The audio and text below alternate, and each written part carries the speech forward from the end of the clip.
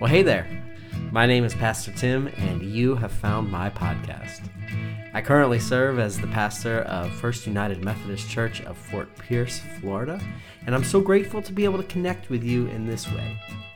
This podcast is a collection of my sermons and teachings that I hope you will use to deepen and strengthen your connection with Jesus Christ so that you might go and transform the world around you. So kick back, relax, and enjoy this week's episode.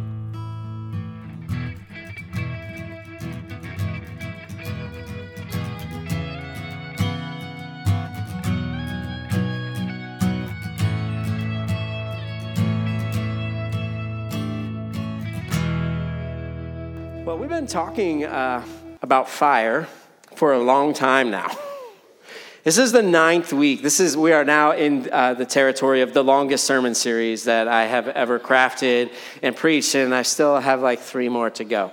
So just know that if you feel like, man, I'm sick of hearing this guy talk about fire, I'm sick of writing about it, all right? But this is what I wrote down long ago, and so this is what we put into practice. But 9 whole weeks of talking about fire, and I haven't actually talked yet about the most critical piece of fire building material yet.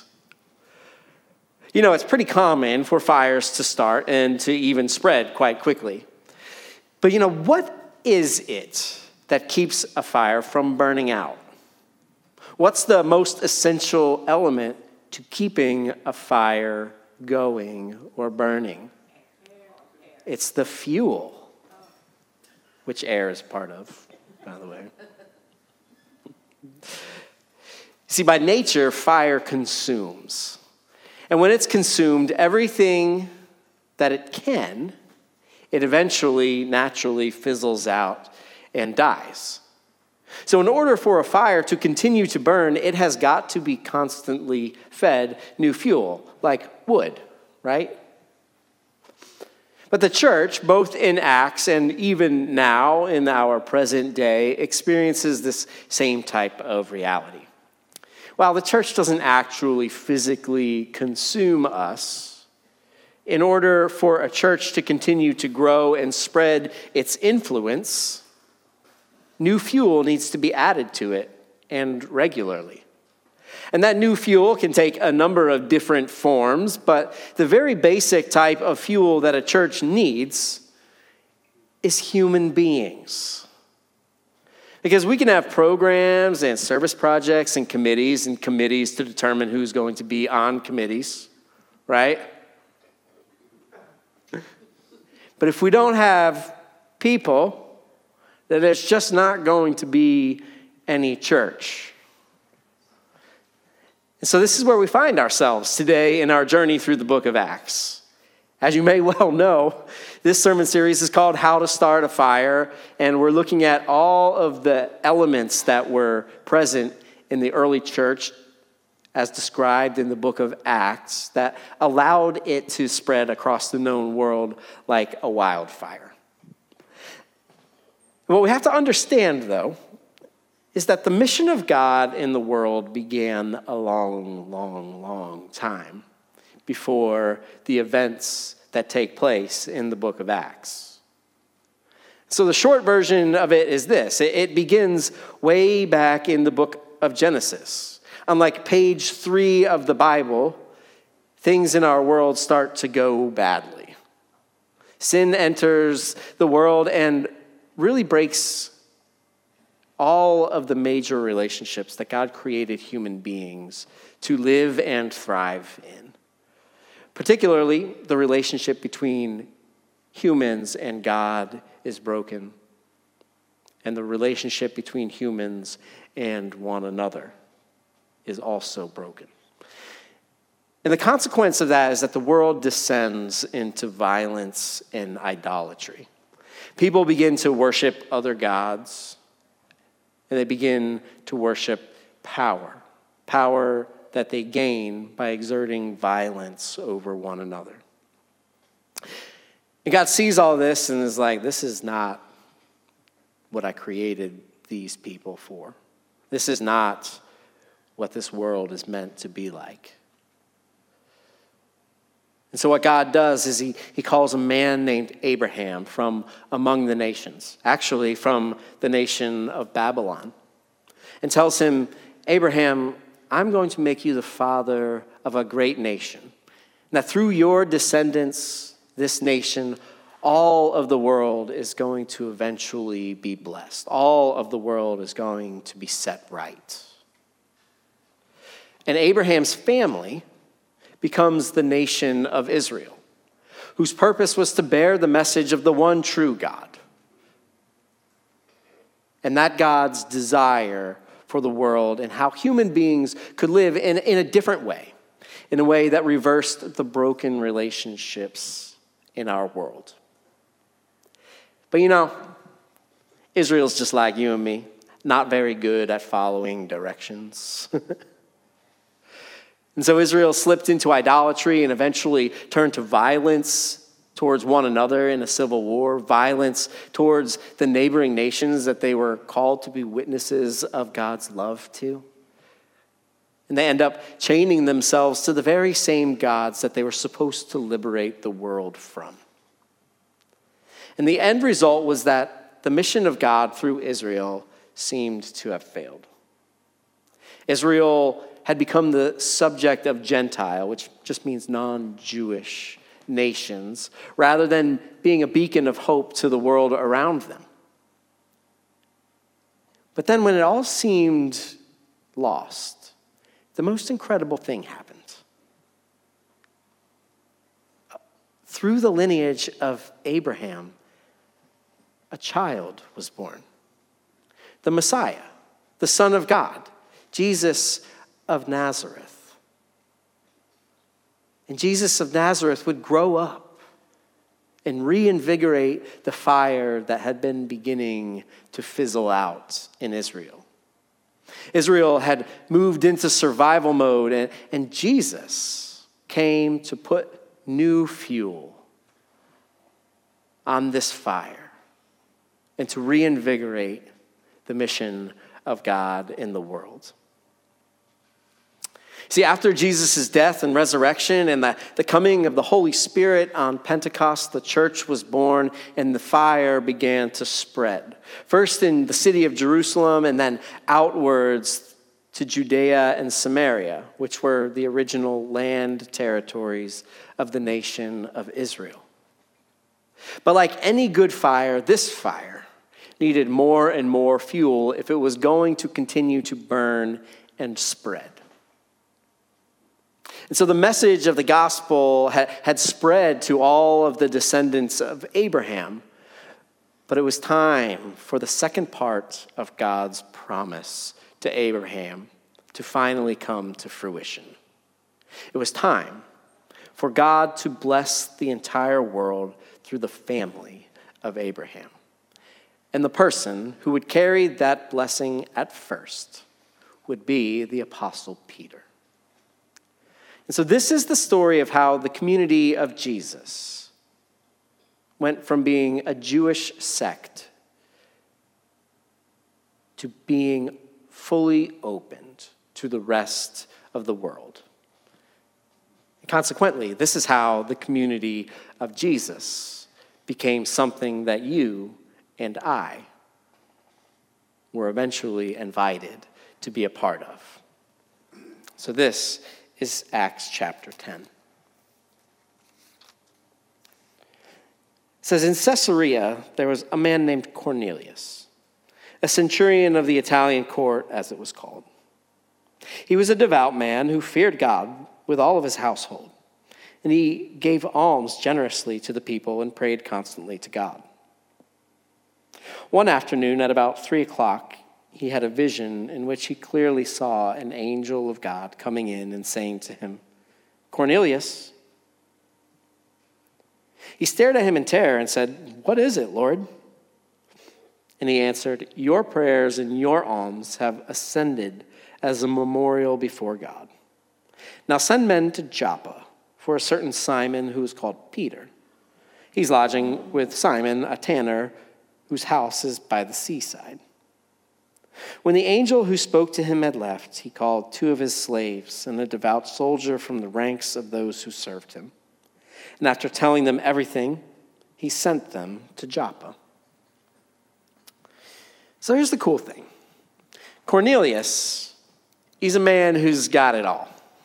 He's living the Roman dream, right? He has got power. He's got troops. He's got money. He's got servants. He's got what every plebe in the Roman Empire dreamed of having someday. But Cornelius knows that despite all of his material success, that there's got to be something more. See, Cornelius is a Gentile. He's a Roman citizen. He is not Jewish. But he worships Israel's God. He's not converted to Judaism because that's a long process that involved following a lot of different rules. But he respects the God and the religion of Israel, and he even financially supports it. And so God comes to him and says, like, hey, Cornelius, I know you. I see you. Send for Peter in Joppa. And this is what's going on in Joppa at the same time. About noon the next day, as they were on their journey and approaching the city, Peter went up onto the roof to pray. He became hungry and he wanted something to eat, and while it was being prepared, he fell into a trance.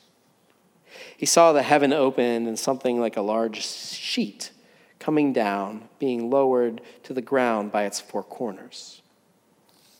In it were all kinds of four-footed creatures and reptiles and birds of the air. Then he heard a voice saying, "Get up, Peter, kill and eat." But Peter said, "By no means, Lord, for I have never eaten anything that is profane or unclean." But the voice said to him again a second time, "What God has made clean, you must not call profane." And this happened 3 times, and the thing was suddenly taken up into heaven. So we find that Peter has a vision as well. And what the vision means is that all of these things that have been previously used as a means of separating Jewish folks from non-Jewish people, primarily different types of food. There's a lot of laws about what types of four-footed animals Jewish people weren't allowed to eat, what types of reptiles and birds of the air. These things separated Jews from non-Jews. And what God is saying is that these things are no longer a barrier between people. The food isn't unclean anymore. And because the food isn't unclean, neither are the people who eat it. And this is an incredibly important point. And this is the truth that changes everything. And so the story goes on. It says, "Now while Peter was greatly puzzled about what to make of the vision that he had seen, suddenly the men sent by Cornelius appeared. And they were asking for Simon's house, and they were standing by the gate. They called out to ask whether Simon, who's called Peter, was staying here. While Peter was still thinking about the vision, the Spirit came to him and said, 'Look, 3 men are searching for you. Now get up, go down, and go with them without hesitation, for I have sent them.' So Peter went down to the men and said, 'I am the one you are looking for. What is the reason for your coming?' They answered, 'Cornelius, a centurion, an upright and God-fearing man, who was well spoken of by the whole Jewish nation, was directed by a holy angel to send for you to come to his house and to hear what you have to say.' So Peter invited them in and gave them lodging. The next day he got up and he went with them, and some of the believers in Joppa accompanied him." So what happens here is that the heart of Peter is beginning to change, because even inviting these Gentile folks to come in and to stay with him is a pretty profound step towards healing this rift that has existed between Jews and Gentiles for basically their entire history. And then Peter goes a step further the next day, goes to Cornelius' house, and the two of them sit down and they share their respective visions with one another. And they realize that the same God has spoken to both of them and has prepared them for this moment when they would meet. And so Peter does something radical, and he joins Cornelius and his family and friends for a meal that undoubtedly involved eating some of those foods that had previously been called unclean. And at this dinner party, Peter offers a message to Cornelius and his Gentile friends. He says to them, God shows no partiality. He says, every nation is loved by God, and Jesus Christ is Lord of all those nations.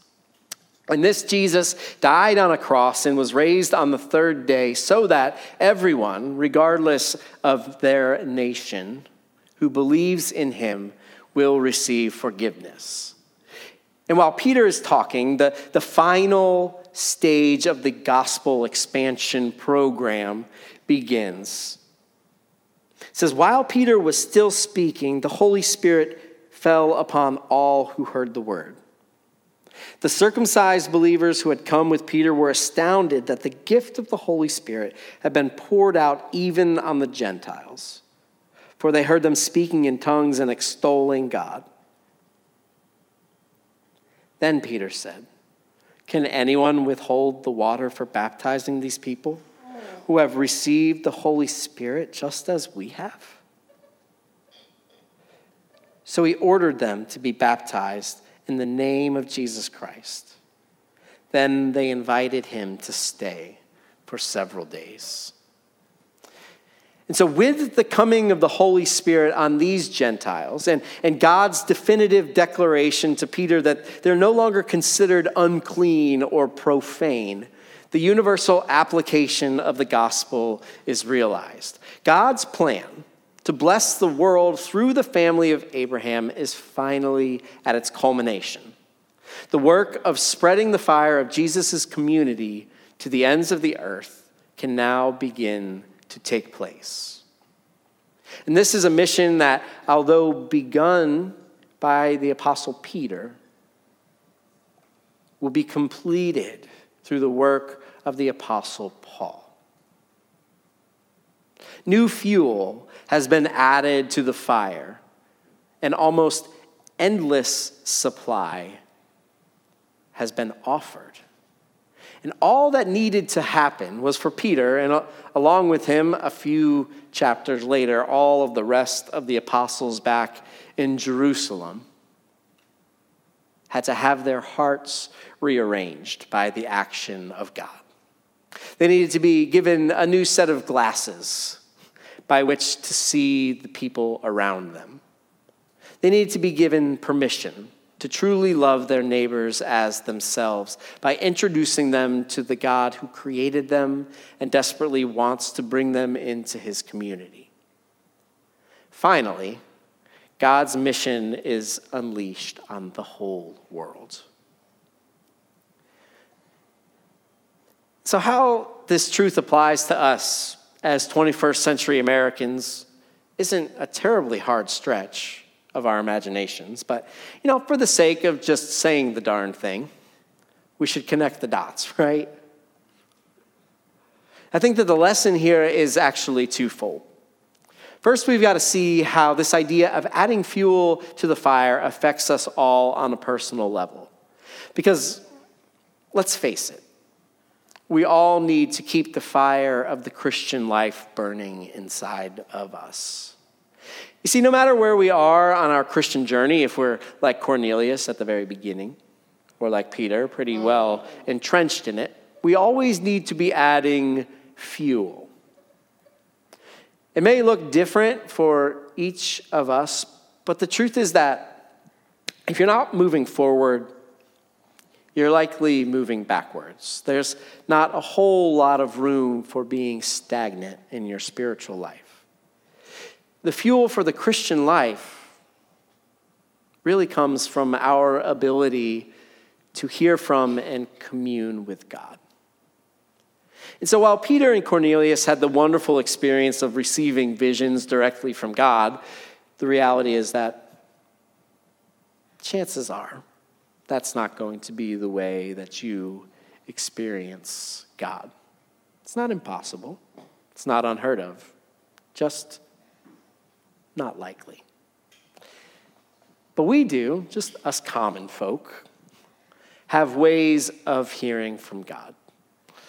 And so I think that the mark of a healthy Christian life then can be very simply evaluated by whether or not you engage in the two most prominent means of hearing from God. Do you read Scripture?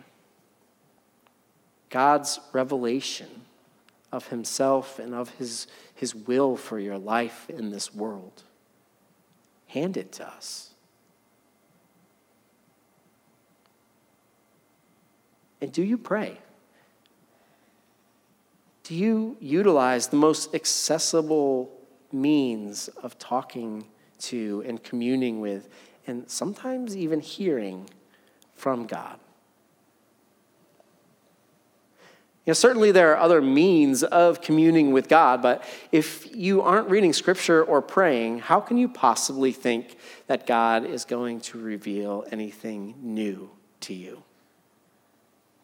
Because that's what God came to Peter to do. Reveal something new. And if God isn't revealing anything new to you, then you aren't going to really be able to dive into the second part of this lesson. Because this is all meant to help us live into the calling to fuel the fire of the church. And we fuel the fire of the church with human beings, souls, warm bodies that turn into warm hearts that turn into Christian hearts, and Christian hearts that turn into hearts that reach out and transform the world by, you got it, fueling the fire with new human beings that begin the process all over again. It's called discipleship. And the beautiful, scary, wonderful, messy part is that there is no barrier around who those human beings can and should be. God tells us what God told Peter. What God has called clean, you must not call profane. And there's a lot of people in this world that we call profane, are there not? You probably don't use such explicit language as profane in your head.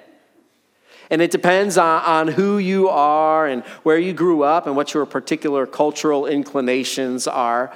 But not a single one of us in this room has got a heart that doesn't separate some person or group into a category labeled profane. So I'm here to tell you one thing. Knock it off. And y'all are here to tell me one thing. Knock it off. Say it. Knock it off. I'm going to try. Are you going to try? See, Cornelius was looked at as like the symbol of Roman authority, which if you were Roman, that's cool. But if you were part of the large majority of the world that just lived under the thumb of Rome, if you were a part of the Jewish community, Cornelius wasn't a good guy. He might have done good things, but he represented everything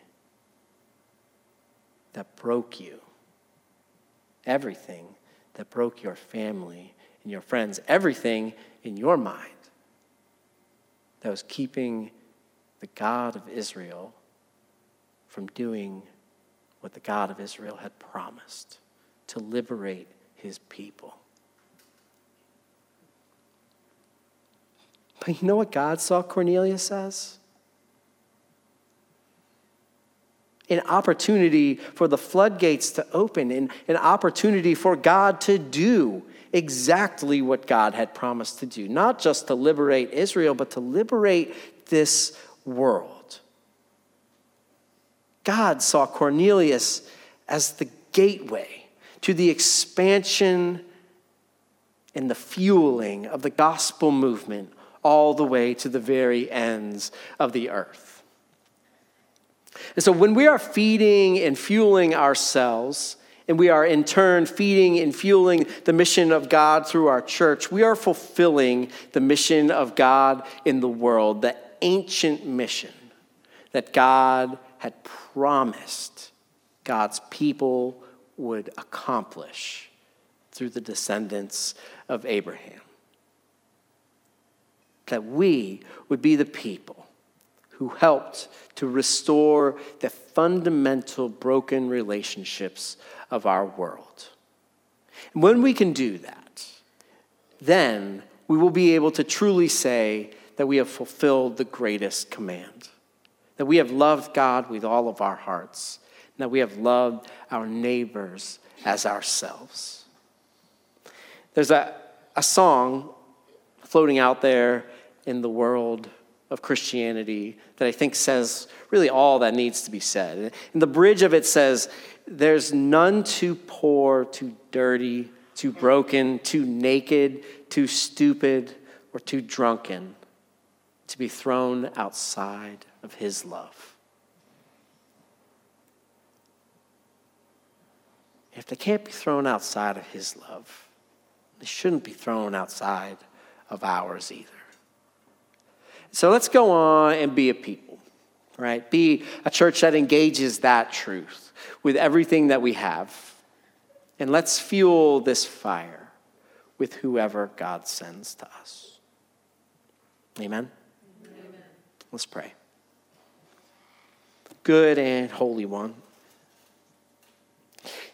the determiner of what's clean and unclean, what's profane and not profane.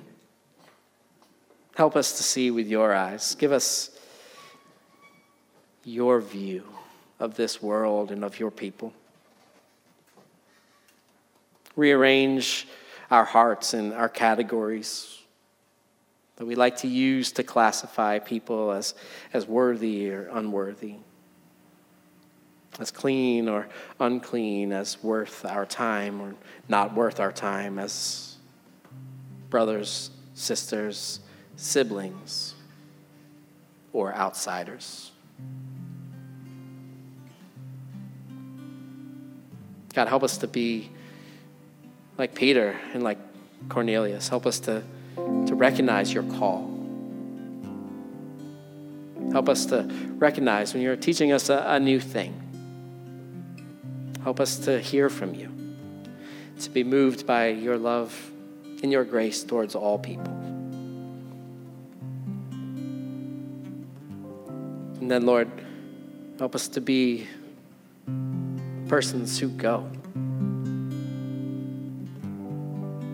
wherever you have sent us. Whether it's just to the front door of our own church, or whether it's out into this great big hurting world.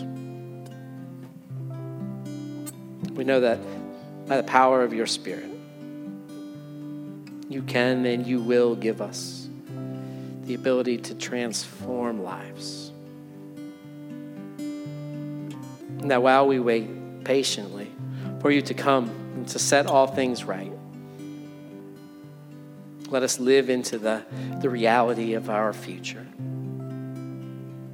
where there's no more broken relationships, where violence ceases, where we walk humbly with you day in and day out. God, we love you. We thank you for who you've called us. Clean. In Jesus' name.